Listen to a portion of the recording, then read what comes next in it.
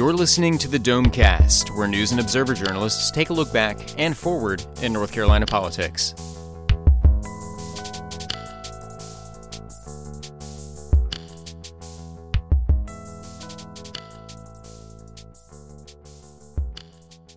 Welcome to Domecast. It's the News and Observer's political podcast, and I'm Jordan Schrader, here with Dawn Vaughn, Will Doran, Dan Kane, and on the phone from D.C., Brian Murphy. We have a lot to talk about, including paid parental leave for state employees, who gets it and who doesn't, the latest on the budget negotiations, or lack thereof, and how much it's costing to keep legislators in session all this time, and a new Trump nominee for judge in Eastern North Carolina. But let's start with Dan, who wrote about Mark Meadows this week. Mark Meadows is the congressman from out in far western North Carolina, and you found out that Meadows didn't pay taxes on a piece of property that he owns out in the other side of the state in Eastern North Carolina. Yeah, it's kind of interesting. This actually comes from a Democrat activist out in the San Francisco area. She goes around and just kind of checks into different candidates and elected officials and kind of backgrounds them and comes up with some interesting things. And she told me about this, and I went and checked it out. It turned out to be true. A company that Mark Meadows has had since, I think 2007, or at least he's listed as a manager since then, had bought, roughly about 83 acres over the last, maybe about 10 years or so in Bertie County, which is, a few hundred miles away from his district.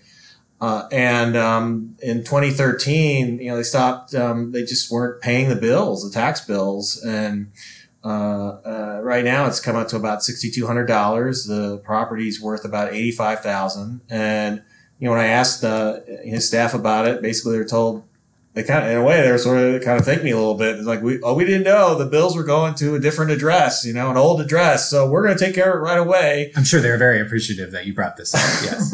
Yeah. Well, they seem so. So anyhow, and I have seen, I don't know that the bills have cleared yet with Bertie County, but I do notice that the old address has been removed and a new address has been put in there. So looks like they're on the way to getting it taken care of. And we decided to report it because, Mark's an elected official, and I think, we want people to know whether or not, they're keeping up with their taxes like we all have to. So, that's the story. There's also an interesting question of whether he's supposed to disclose this land on some kind of financial reporting, right? Yes, that's true. Members of Congress, they have financial disclosure statements they're supposed to do each year. That includes, it does include their property. Includes their, it includes like where they invest their money, and so it's not on there from what we could see. And, why that's the case, we don't know. I did ask that. I did not get a response to that question. The company itself is listed on the disclosure reports, but it's disclosed, but it's characterized as, having property in Sapphire that's listed as a family home. So, there's a question there about why this is not on there. It's possible that maybe it doesn't need to be, because, the ethics laws are basically intended to help see things like, investments and where conflicts of interest might emerge. So, I guess obviously the ethics committee, gets a hold of our story and sees a reason to ask, they will, and maybe we'll see some clarification on his ethics or his financial disclosures. Okay.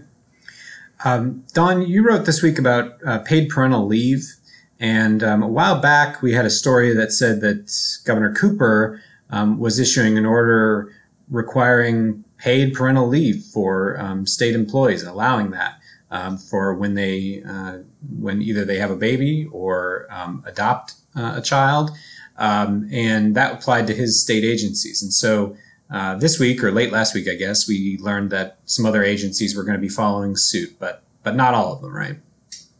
No, it was opt-in frankly, I was surprised that there wasn't already paid leave. They do have other kinds of leave, which we'll talk to, I think, labor or another agency about why they don't.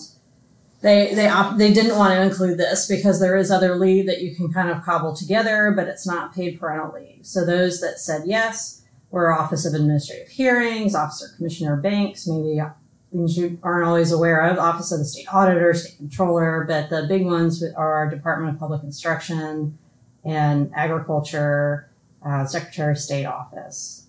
Those who said no include Department of Labor and Office of the State Treasurer, and then others are still deciding, which includes a really big one, the UNC system.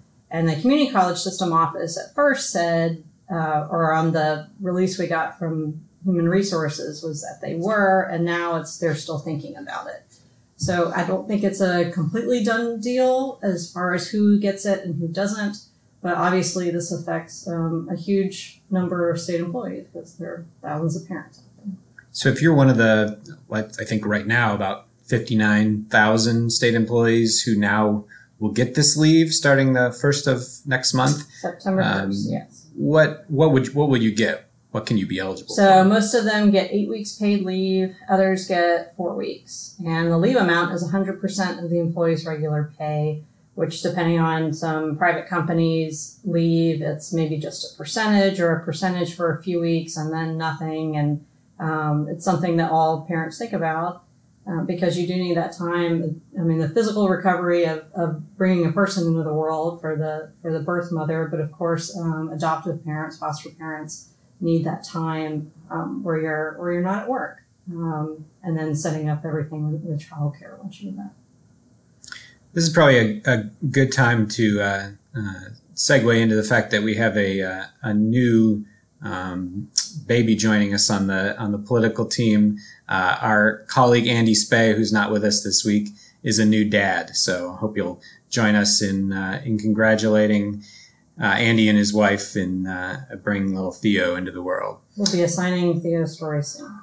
And maybe I'm jumping the gun. Maybe Theo was going to be headliner of the week, but I thought it would be pretty safe to mention that. So the other thing you've been covering this week, Dawn, is, again, the budget. And Yes. It's pretty much in action on the budget. But you looked at an interesting angle of all this, which is how much is it costing to keep lawmakers in Raleigh during this time. So what did you find out? Right. The lawmakers that are actually complaining about it are the Democrats, because, of course, part of it is scheduling for themselves, and the Republicans are saying we're still working, and this is what the cost is. So I talked to the controller for the General Assembly, and in addition to what it just costs to keep the building running and everybody working there, it's $42,000 a day for just when they're in session, and that's salaries, office supplies, electricity, everything like that. They're year-round employees who are salary, so it doesn't matter if they're in session or not. The cafeteria workers are employees, the sergeants at arms. The lawmakers themselves get a pretty small annual salary, and when they're in session, they get $104 per diem per day. So that's meals and lodging, and it's 7 days a week. So it's a decent amount of money, a lot more than some people that work in North Carolina make. And this is for a session that usually is Monday night through Thursday, right? Yes, and they are paid, they're reimbursed mileage, 29 cents a mile weekly, so they can take one round trip home. If they take more, then they don't get the money. If they don't go, they still get the money. And it's just automatic. So they're not filing expense reports like in some other jobs. You just get this 7 days a week and then the mileage once a week. So the complaints are the longer that they're in session beyond a normal time frame is that's extra money that's being paid out, that's costing to run the building. It's not the only time that this is mostly related to the budget standoff. They're still working, but they're not doing a lot of things like they would, say, in April, where it's days full of committee meetings and floor sessions. So it's just a little bit here and there. And the budget veto override vote is on the House calendar, so they'll be in session. Maybe the session is 15 minutes. I think on Monday it was 17 minutes. So the Republicans need Democrats to vote with them to get the override. So the Democrats are worried that if any of them that are voting to sustain the veto are absent, and those that would vote with the override are there, that they'll lose their opportunity. So that's basically what they're griping about.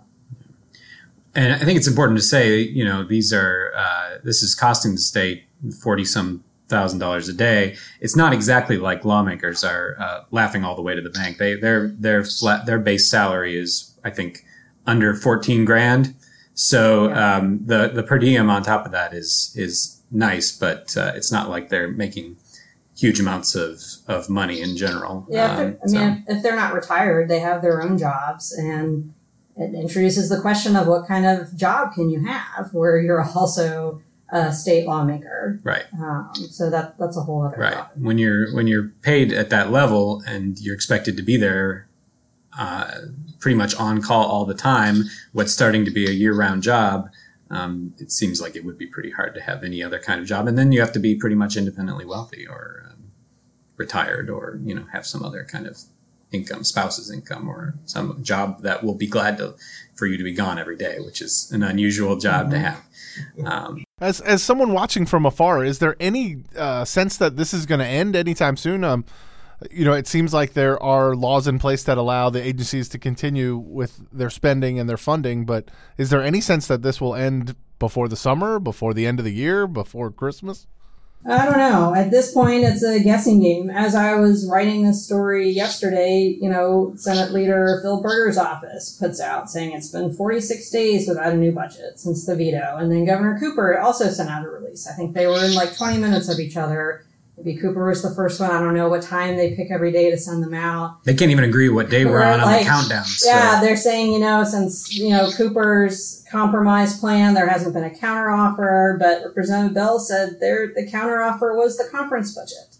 So really they're just, it's a standoff. Like they're on the other sides of the street waiting for someone to blink, essentially. So yeah. I don't know. For the first few times of the House sessions, I thought, they'll think they have these votes together and maybe this will happen. And then after it felt like that like 50, 60, 100 times I was there, I was like, oh, come on.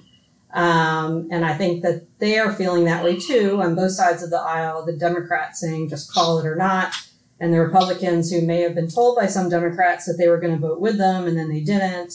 And the threats of Bell saying that some of the Democrats that were going to vote with the Republicans were threatened with being primaried, and then Democrats saying, no, there are no threats of being primaried. So nobody's really saying what's going on behind the scenes yet.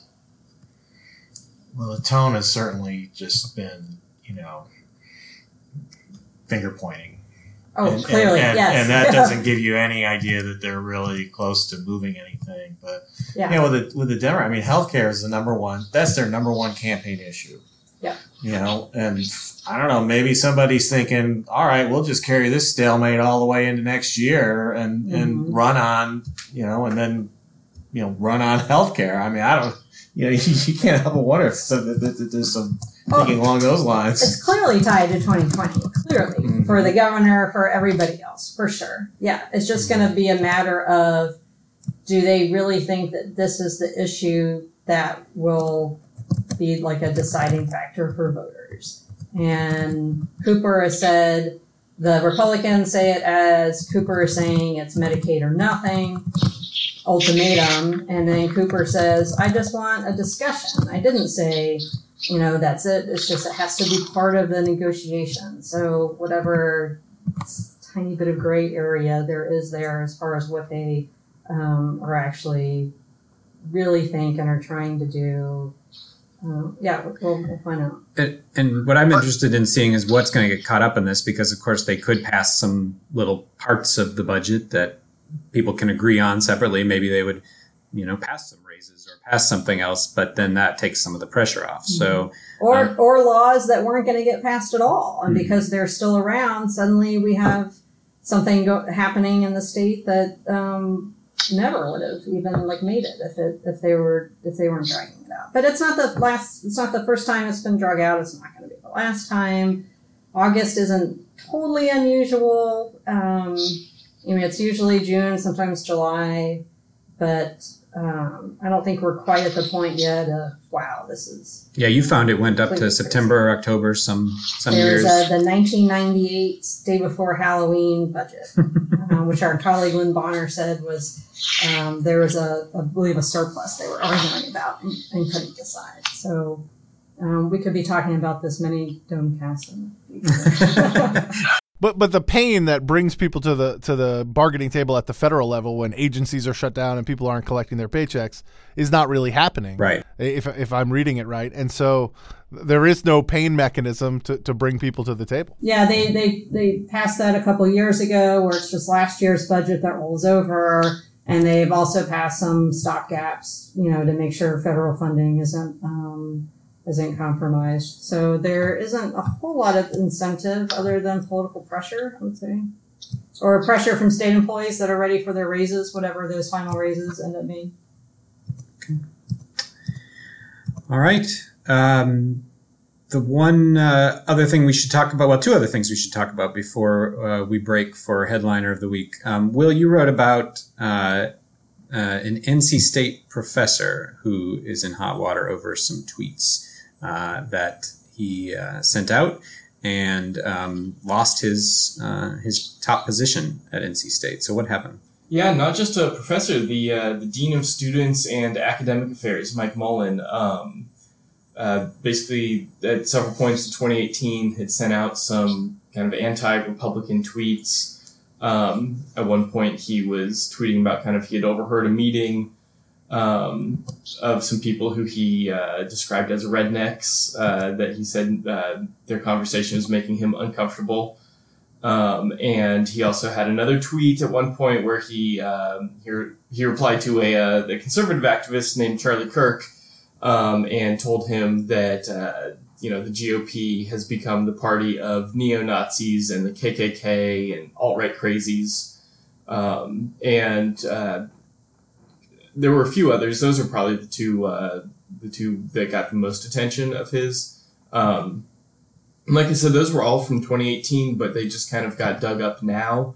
A conservative website called The College Fix, which kind of focuses on kind of conservative slant on campus news around the country, compiled the tweets and wrote about them. And within a couple hours, he had announced that he was stepping down from being the dean and the vice chancellor and would just be returning to his job as a professor in the crop sciences department.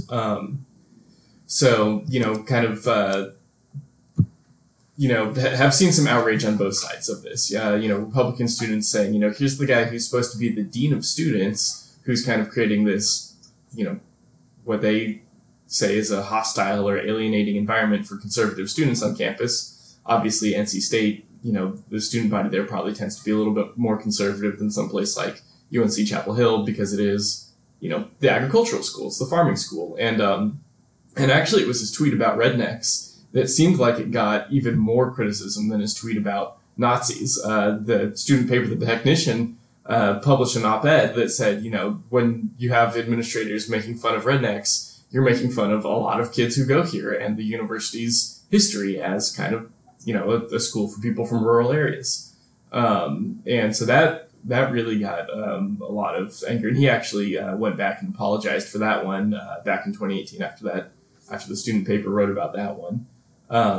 But yeah, it's a big shakeup for the university. I mean, classes start in just a couple of days. And, here's the guy who is, he was a member of the chancellor's cabinet they have there. Basically the leadership at NC State goes, there's Chancellor Randy Woodson, and then he has a deputy, and then there's about a half dozen deans and vice chancellors. And, Mike Mullen was one of those guys who's in kind of that third tier of university leadership, making almost $300,000 a year. And so this is a big position for the university to have open, a couple days before classes are supposed to start up again. So we'll see. They haven't announced a replacement for him yet, but 300,000 is a lot more than 14,000. to compare the General Assembly Similar thing happened in Carolina, though, too, right? I mean, Winston Crisp, he wasn't even, he liked their Vice Chancellor Student Life. Yeah. I mean, he made a comment about Silent Sam coming down, and next thing you knew, he was out the door. And he recently got hired at USC, where Carol Folt went as well. She it looks like after he stepped down for like you said, his texts that he had sent that were kind of in support of the Silent Sam protesters, and he left the university. Carol Folt made sure to give him a little landing spot with her out in California after she left as well, following all the Silent Sam stuff. He had the best Twitter handle. It was Vice Crispy. Yes. Yeah, and I noticed that he did get a vice chancellor's job at USC, so he can keep the Twitter handle of Vice Crispy. We'll have to change that. But yeah, there's been some upheaval at the kind of the higher levels of universities here, where liberal progressive views have definitely gotten some of these people in hot water, and there's obviously always been criticism from the right that college administrators are too progressive, too liberal, and here we have a couple cases where they've gotten in trouble and had to leave their jobs because of that. Are you hearing any defense of these folks, or at least defense of their comments as free speech or something they should be allowed to do? Yeah, I mean, obviously, there's been a lot of chatter on social media about it on both sides. People saying good riddance, and then people also saying, well, he didn't really say anything that was wrong, in my opinion, and he should be able to say this, and why is the president allowed to lie and not have any consequences? But, this guy gets in trouble. So, like in everything in politics, people can't really agree. Well, it's a little riskier these days, too, because you've got a Republican legislature, and you've got Republicans pretty much on the board of governors. And so, that kind of commentary is probably going to light a fire under you quicker than it might have been, exactly. A decade ago. Yeah, if it's going to maybe, jeopardize some of your funding or just your general support from state leaders and politicians, then a lot less reason to tolerate things like that. So that's kind of where that is. And yeah, it just happened Thursday night. We're recording this Friday, so still pretty new. Like I said, they don't have a replacement name for him yet or anything like that. But and it highlights the dangers of social media in this era, where the things that you say on social media never go away, and they can be dug up years later. We've seen this across all different sorts of professions, professional sports, actors and actresses, now academics. That Twitter machine never goes away. Except politicians can say whatever they want on Twitter, not necessarily other professions. Brian, the last thing we should talk about is Trump's new nominee for judge, and the backstory on this one is maybe as interesting as the nominee. It's been a vacant job for years and years. It's the longest running vacancy in the federal courts, I believe. So before we get to the nominee, how has it happened to be vacant for all these years? Well, you're right. The spot on the Eastern District of North Carolina for the U.S. District Court has been open since January 1st, 2006. That's the George W. Bush presidency. He nominated Thomas Farr for that spot, the Raleigh lawyer. He never got a hearing. President Obama nominated 2 women. He actually made 3 nominations, 2 African-American women. One of them was nominated twice. They never got a hearing or a full vote in the Senate, in large part because Senator Burr blocked their nominations. And then President Trump, when he took office, nominated Thomas Farr again twice for this position, and it appeared that he was going to get a vote and get confirmed by the Republican-held Senate last year. But right before his vote, Senator Tim Scott, the only black Republican in the U.S. Senate, decided that he could not support Thomas Farr's nomination. This was after some additional reporting by the Washington Post showed his level of complicity in some campaign attempts by the Jesse Helms campaign to perhaps disenfranchise black voters. And now this has dogged Farr for many years and was well known before his nomination.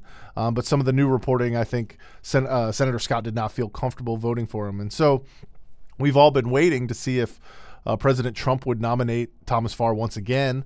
Some conservatives have been trying to convince Senator Scott to change his mind.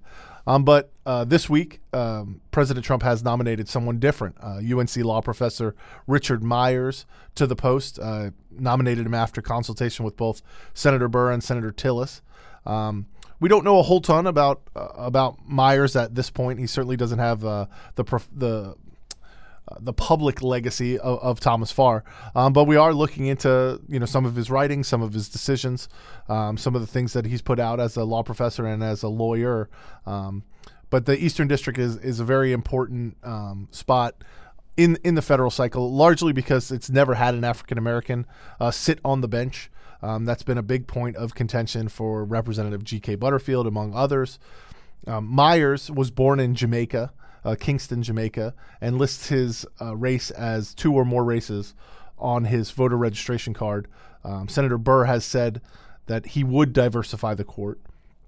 Certainly as an immigrant to the United States, he would bring a different perspective. He's an old newspaper writer for the Wilmington newspaper, and got 2 degrees from Wilmington, UNC Wilmington, and they got his law degree from UNC Chapel Hill. So certainly has a lot of North Carolina ties, and I'm sure as the Senate gets closer to considering his nomination when they get back from their August recess, we'll learn a lot more about Richard Myers. All right. Well, I think that's it for the main portion of the show here. Let's take a quick break and come back with Domecast. And before I forget, let me put in a quick plug for our home briefing. I mentioned this last time. If you want to get our not only our political podcast, but hear summaries of our other stories, go to newsobserver.com/listen, and you can get the audio briefing that we put out every weekday morning.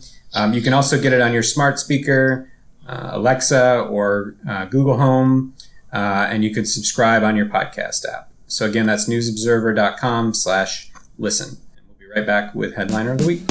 Headliner of the Week. Headliner of the Week. Headliner of the Week. Headliner of the Week. Headliner of the Week. Headliner of the Week. Headliner of the Week. Who's hot? And we're back with everyone's favorite segment, Headliner of the Week. Let's start with Dawn Vaughn. Who's your headliner of the week? My headliner of the week is the Durham Committee on the Affairs of Black People, which is I covered Durham for a long time, and they're a long-time organization this year is their 84th Founders Day, and they advocate for basically the African American population in Durham, and historically Durham has been about equally white and African American. And they're also a pretty powerful PAC. They make endorsements. They also have this annual Founders Day banquet, and they get a lot of big names to come. So the reason they're my headliner of the week is because their banquet is next Saturday, the 24th, and they have a presidential candidate coming. It's Kamala Harris. They booked her a couple months ago now. And last year they had Melissa Harris Perry. The year before they had Representative Maxine Waters. And so Harris will bring, of course, a lot of attention to the group, to Durham. Castro already came to Durham a few months ago, so she won't be the first Democratic presidential candidate to come through the Bull City recently. But the Durham Committee on the Affairs of Black People have been a long time important, influential group in Durham. And their profile is raised with the speakers that they get, especially this one next weekend. And I'll be covering that as well, and I'm sure talking about it in the future Domecast. Okay.